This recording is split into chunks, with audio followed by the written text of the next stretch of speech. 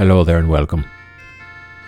From the Bray seafront, south of Dublin, next to the Carousel, this is Living Large and Hard, Memories of Ireland. So sit back, get comfortable, cop onto yourself, you thick fucking bastards, and enjoy, because here we go.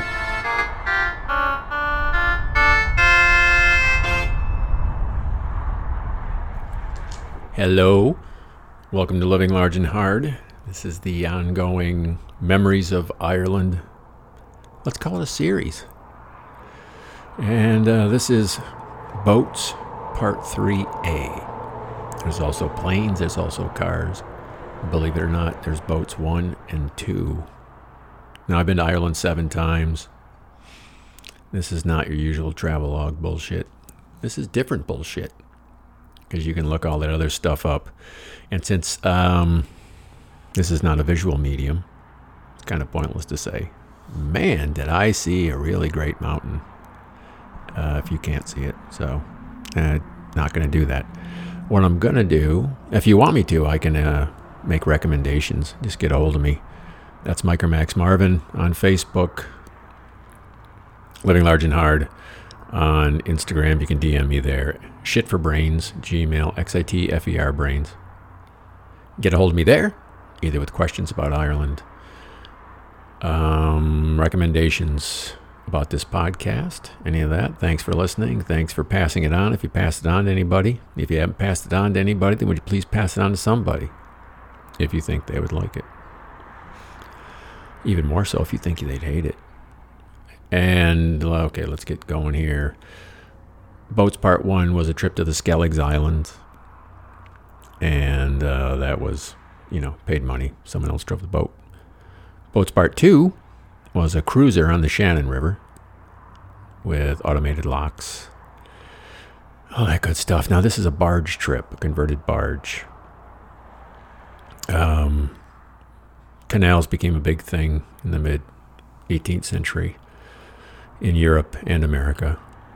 They were big money makers for some, and some of them just completely fizzled out. I read about one that was built in Ireland, and it only made £10 profit the entire time it was open. The particular one I was on is the Grand Canal, and that comes out of Tullamore is where I picked it up, and it goes into Dublin. Actually, it goes from Dublin to Shannon, the River Shannon, and into the River Barrow as well, a little side chute. So Tullamore is kind of like halfway between Dublin and the River Shannon. So picked it up in Tullamore, the home of Tullamore Dew. I used to drink a lot of Tullamore Dew. I'd call it drinking a brick of Tully, because it's in a rectangular, it's a brick-shaped bottle. Makes sense? Pretty clever, aren't I? All right, anyway.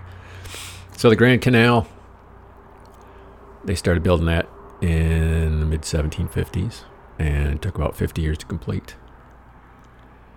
The boat that we were on was a converted barge.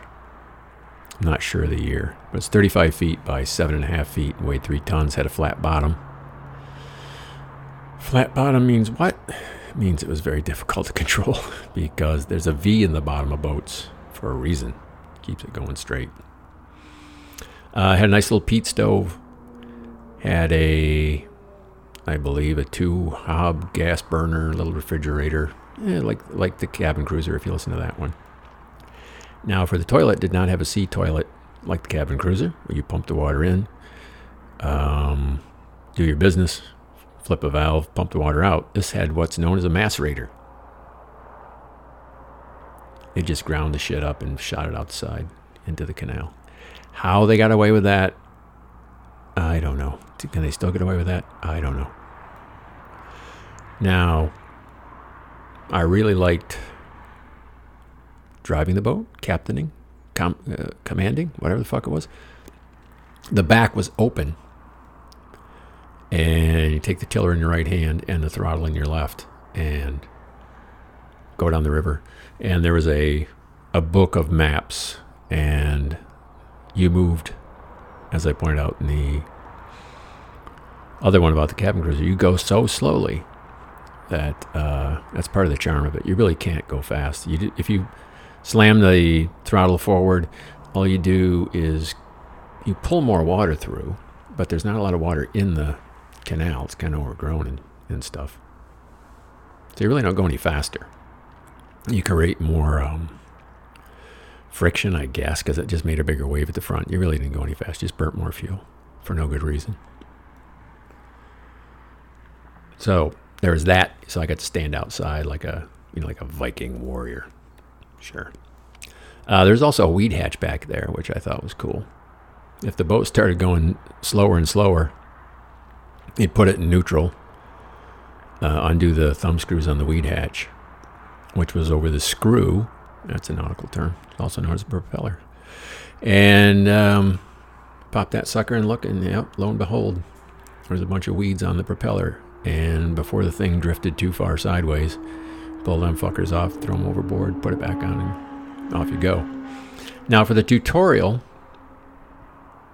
because they only give you like 15 minutes and go, here, do this, and don't do that. And you take it up the river, or usually they take it up the river and show you what's what, and then they hand it over, and then you bring it back.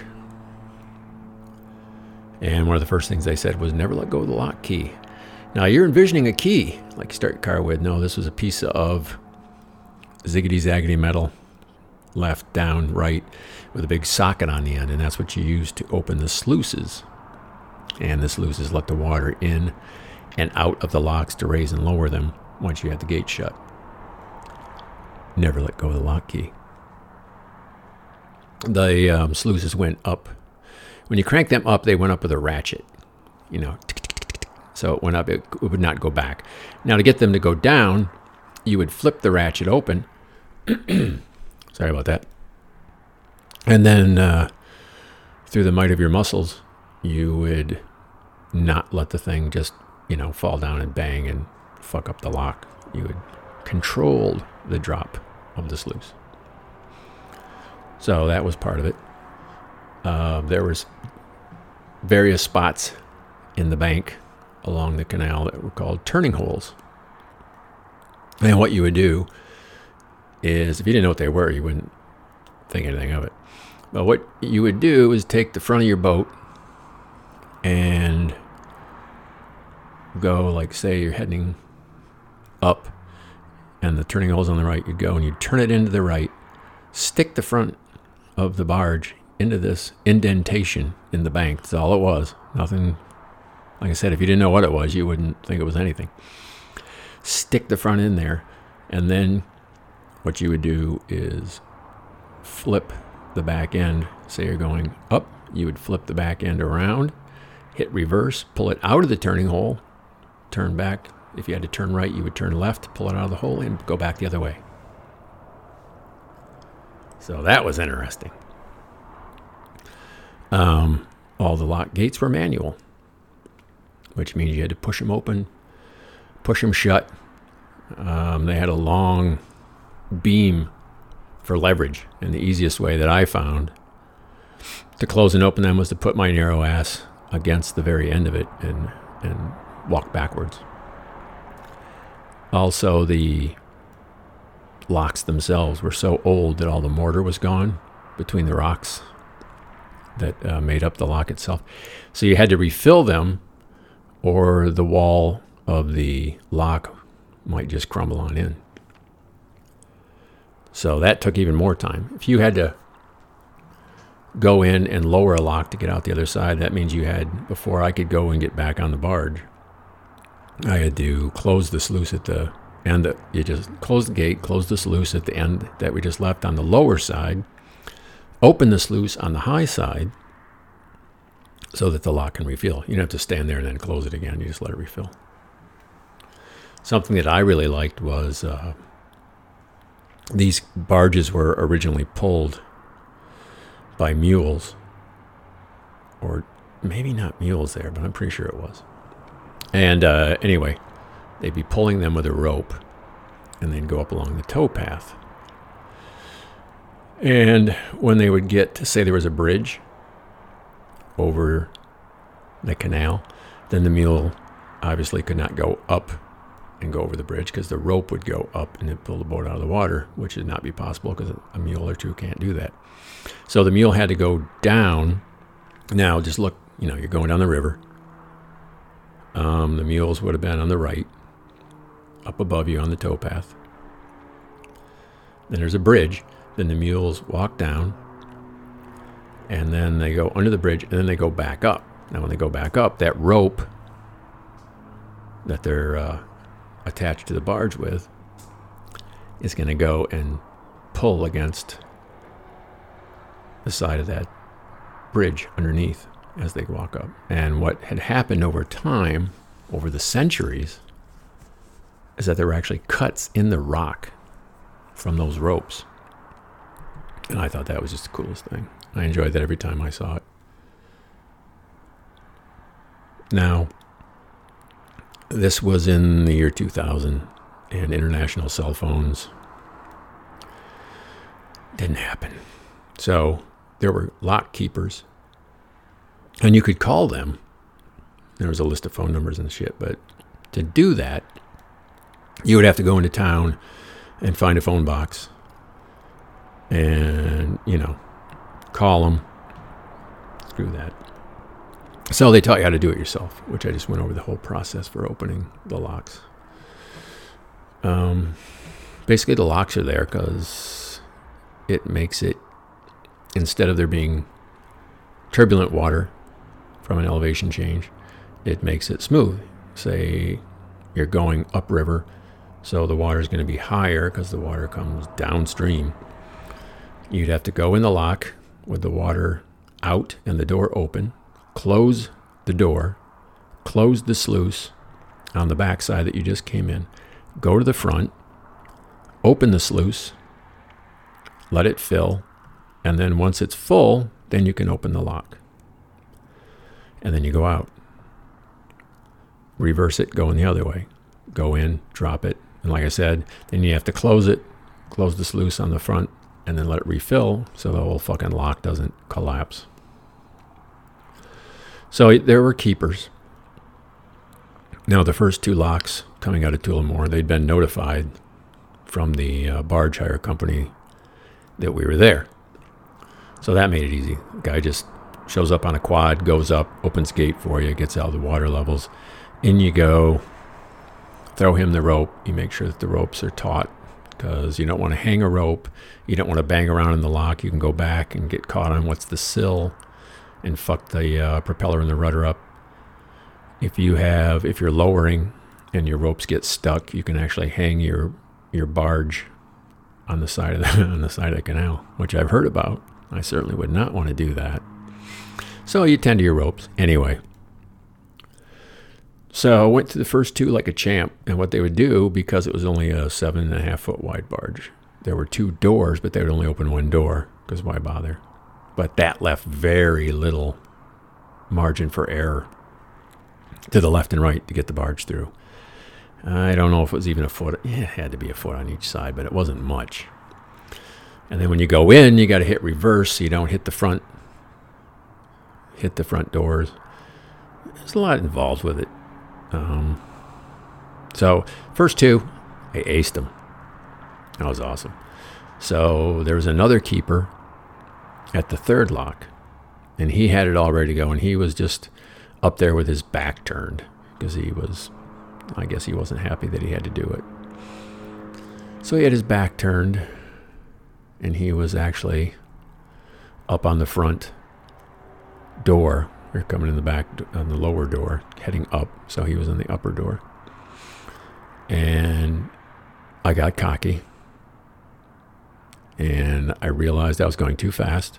And I wasn't going straight. And I didn't know what the fuck I was doing at that point. So I'm going backward and forward with the throttle. The front of the boat's wagging all over the place. And I fucking clocked the closed door. Man. I mean, I wasn't going fast. Way less than a walk. But you're talking about 3 tons hitting something. So I banged that thing, and I'm sure the whole lock shook, and the guy up front was no longer just staring forward. He turned around with quite a look of disdain. So beyond that, we were on our own. So I did the locks from there on out. Just because I didn't feel like stopping and getting a hold of anybody. It would have been, it takes forever anyway to go through these things. So by the time it was, go to the nearest town, which may not even be, it might be, like a 2-mile walk from where you are. And then to find a phone box and all that. So it just wasn't worth it. And besides, I wanted to do it anyway. But the very first night we ended up, because you can just stop anywhere. And we ended up out in the peat bogs. And what they do is they cut peat, which is compressed vegetation, not to the point of coal, but it still burns when you dry it. And what they do is they burn it for fuel. They have these little tiny train cars, and they go into where they burn it, and the cars actually do a 360, and they dump the peat out. So they have these big scrapers out in the bogs. And that's where we ended up the first night. Middle of nowhere. Foggy, boggy. Nothing around. And all you could hear was cowbells. And the occasional moo. And I have to say, it was a little scary. Being that isolated. I don't know, afraid of what. After that, it was fine. Not too long after that, we cut off the main canal into a little side canal. And it was cool because you go right into town in this elevated canal. And we popped in there. And we saw an even bigger barge from the same barge company, like the one I had slept 4 supposedly, which means it actually slept 2 comfortably. But you can convert in the saloon or living room area. You can convert the seating into beds. And this thing that was there could sleep 10. And so I only saw 4 barges in total that were out and about, and that was one of them. So we come in, and I think we're just gonna go to the store, but I'm not even sure. The guy that had rented that barge with his family commandeered us. He actually saw us coming in and went up and grabbed us as soon as we came off. And took us to a pub. And this pub from the outside looked like any pub. Lace curtains. Didn't look that big because it wasn't that big. But once we got inside, it was packed. It was absolutely packed. And full of cigarette smoke, because they could still smoke inside back then. And the Rugby Six Nations, used to be the 5 Nations. Yeah, I didn't know either. That tournament was going on. And it was Ireland versus Germany, I believe. But, man, people were going nuts. People were going nuts. And like I said, here's this thing from the outside. Looks like it may not even be open. You go in, jam-packed, people screaming, shouting. That was fucking brilliant. So we talked to them for a bit. Then we headed out. And some of the things you'd see while traveling, there were numerous lock dogs. Now these dogs would just hang out at the lock. And when you came off the boat to do your thing with the sluices and the gates and stuff, they'd come up and get petted, and they'd kind of watch what you're doing, and critique it. You just tell the dogs looking at what you're up to and going, I've seen better. There was the occasional dead sheep, which is not uncommon because there's, anytime you're outside the city, there's sheep everywhere, and they just run pretty much free. And also sheep are not the smartest animals. So you'd see the occasional dead sheep floating around. Also saw them on the beach. I think saw a couple on a couple of beaches outside the river areas. Closer we got to Dublin, heading from Tullamore into Dublin towards the River Barrow, the dirtier the river got, like more and more crap. Just plastic bags, shit like that. At one point there was a steam shovel thing pulling cars out of the river, out of the canal. Another place, there was a computer monitor floating, bobbing along that I had to get out of the way of. Didn't really feel like hitting that. And then we got into the River Barrow.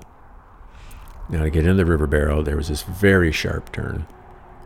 And there was a guy on a bridge just watching me. And at this point, it had only been a couple days. I still wasn't the best at this thing. And what happens in these moorings, if you're near a city, the boats will be double parked. So on top of it not being the widest area to navigate to begin with, it's even worse because, like I said, boats are double parked. Now, a lot of the boats are half sunk. I mean, they just been there so long, and they're like junk cars. They're just junk boats. But anyway, this guy's watching me. Right? I wouldn't have worried about clocking a couple of boats that were already sunk. So, God, that was a pain in the ass. Go forward a little bit, turn the rudder, back it up a little bit, trying to make this hairpin turn at an acute angle. Oh, it took forever, but I did it. I managed to do it. I managed to get around without hitting anything in front of this guy. I thought maybe he owned one of the boats. So there's supposed to be a ladder at each end of the lock when you went in. So when the boat came, you would get on the ladder to go up to the lock to, work the ropes, and to get to the front on the higher side. If you're going that, either way, you had to get to the other door. You had to get the other doors once you were there. So there was a ladder. Sometimes the ladder was overgrown, and another time, just I had the lock key and a rope and get ready to go up the ladder and make that shit happen. Because you had to keep the ropes. You had to mind your ropes. Like I said, you could hang the boat up, actually hang it off the side of the lock if you were dropping it. And if you were going up and you didn't mind the ropes, you could, get not sideways. You could bang it around in there and hit the doors and screw up your propeller and rudder and all that stuff. So I had a rope and a lock key. Went in too quick. The second ex, Mrs. Living Large and Hard, it's not her fault. She just went in too quick. Could not see the ladder. It was so overgrown, and she was going too fast, and I thought I would back it up, and then I know where it was supposed to be. And I just said, screw it. So I climbed up the actual lock door, because it was corrugated looking metal, at least on this one. And got up there that way. Another time when I was at the top, some of those things had a very large lift to them. Some were just like 3 feet. Other ones up to 16, 18 feet. So with this one, it was about even to the top of where the lock was, the ground level of the lock. So what I did was I just jumped from there down to the top of the boat and very ungracefully skidded and ripped the knee on my pants. But it was easy enough. There was also this really cool lifting bridge. It was 1 car wide, and it was across the canal. So you had to moor the boat, and then you took your lock key and you manually cranked this little bridge up high enough to get the boat under, and then you had to crank it back down. On the way back, second ex, Mrs. Living Large and Hard, wanted to work that. So I said, fine. So she had the lock key and she had her rope, and she jumped to the bank. The bank's completely overgrown, and whatever she landed on was not the bank. So with the look in her face of incredulity and somewhat horror, she went into the water about deeper than waist deep. She did hold on to the rope and the lock key, so that's good. And I immediately killed the engine, put it in neutral, then put it in reverse so the boat wouldn't run her over. And got her out. And then she definitely wanted to take a shower. Because if you remember, this had a mass rating toilet. which means it just ground the shit up in the toilet and shot it outside. And she said that was all she could think about when she hit the water, was that the water was full of shit from boats with macerating toilets, flipping it into the water. So she took a shower, and we headed on. We continued on. There was another place that was, you actually had to moor the boat. You had to go to a box with a phone, and there was a phone in there, and then you called someone, and they came, and what they did was they stopped traffic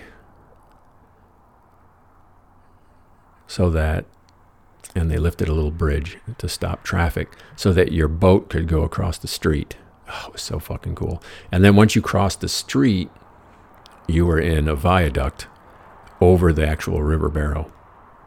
So you stop traffic, you stop traffic, you cut across with people, you know, some are just pissed because they've seen it before, and some are stupefied because here's a fucking boat crossing traffic pretty much at street level.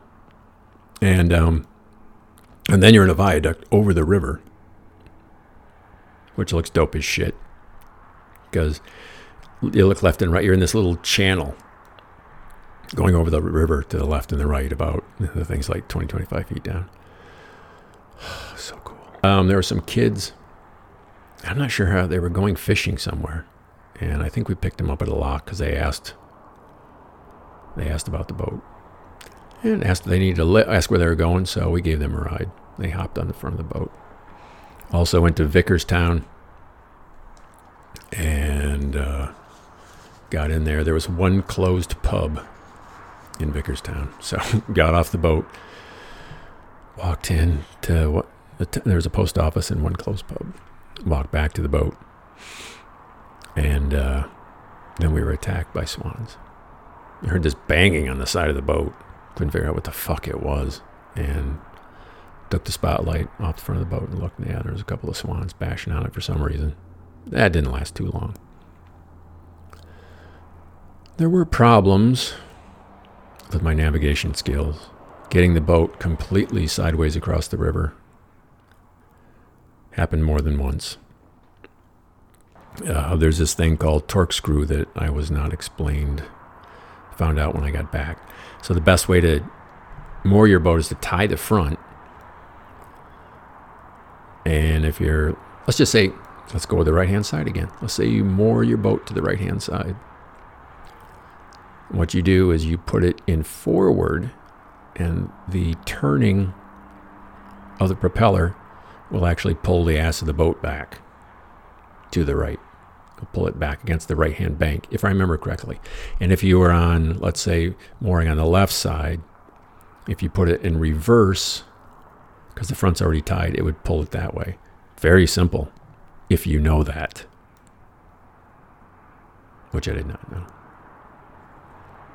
Another time we passed, this giant fucking rust bucket, commercial, modernist barge, but it was modern barge, but it was so beat. I was thinking there's no way. I'm surprised the thing's still floating. It was so beat. But early one morning, heard and looked out the window on the riverside from the bed, and there goes that barge. Well, what I could see of it, which was just the side of it, for about, it seemed like 5 minutes. And then our barge went way up, way down, way up, way down, and then started going into the middle of the river. Now, where this place was nowhere. So there were these things called pins, and imagine a piece of metal, take your forefinger and your thumb, make a circle. They weren't that big. Make it about half that big around, bent in the middle, about 2 feet, maybe 3 feet with a bend, an eyelet on one end and a spike end on the other. So you push the spike end in the ground, run your rope through the eyelet. Like I say, you put that spike end in the ground, then you cross, you put the one that's at the front of the boat, you run the rope from the back of the boat into that one. So that way you're pretty secure, unless a giant barge goes by and pulls the pins out, and you go out into the middle of the canal, and you wake up naked and you realize this, and you have to get dressed very quickly with a very bad hangover and fix the problem. Now in the village of Carlow, I guess it's a city, decided to put in for the night because, hey, it was a city, and go to the pub.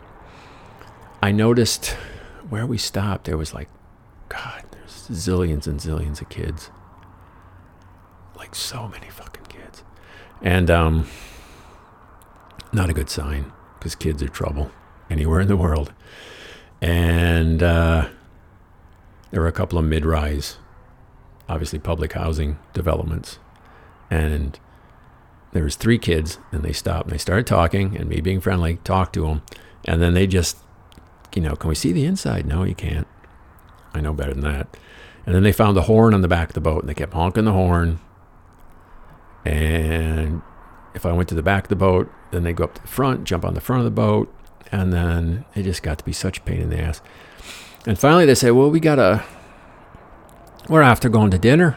Will you be here when we get back? I'm like, oh, absolutely. And as soon as they left, well, another problem I had was we were moored at a lock. And before the lock is this thing called a weir, which is basically a dam. So the extra water that is going into the lock to fill it, any extra water spills over the weir, just like a regular dam.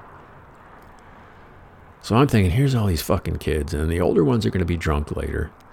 And they think it'd be fun if they undid the ropes so that we went over the weir in the middle of the night. Wouldn't that be fun? And I said, fuck this. We're getting out of here. So we took off through Carlow, and it's starting to get, it was just about sunset. And there's a lot of locks in Carlow. So it became a race. And finally got out of town. And then there was nowhere to moor. Couldn't even put pins in because the bank was too steep. Found a lock outside town and just moored in the lock. And to get into the lock, it was so dark that the second ex-Mrs. Living Large and Hard had to stand up in the front with the spotlight so I could see where the fuck I was going. And that was an adventure. And from there we went into the River Barrow, which is a different thing. You go in the river, but you have to be on the correct side of the river where it's dredged. And then what you do is you cut into the canal to avoid rapids. So that was a whole different thing. So we went into the River Barrow, and we headed up, and we ended up, I can't remember the name of the place, but there was an old mill across the river from where we were moored, and no windows, no roof, but it was still banging. So apparently the water wheel was still going, and something was still going in there. So I crossed over the lock, went over, and they had fencing to keep people like me out, and smartly, the fencing jutted out over the river. So, I hung on and tried to monkey my way around it, but I couldn't get in there. And with that, we're going to end Memories of Ireland, Boats, Part 3A. And thanks for listening. And from high above Route 309 in the Skybox, Allentown, Pennsylvania, this is Living Large and Hard, as you know. And let's listen to some traffic.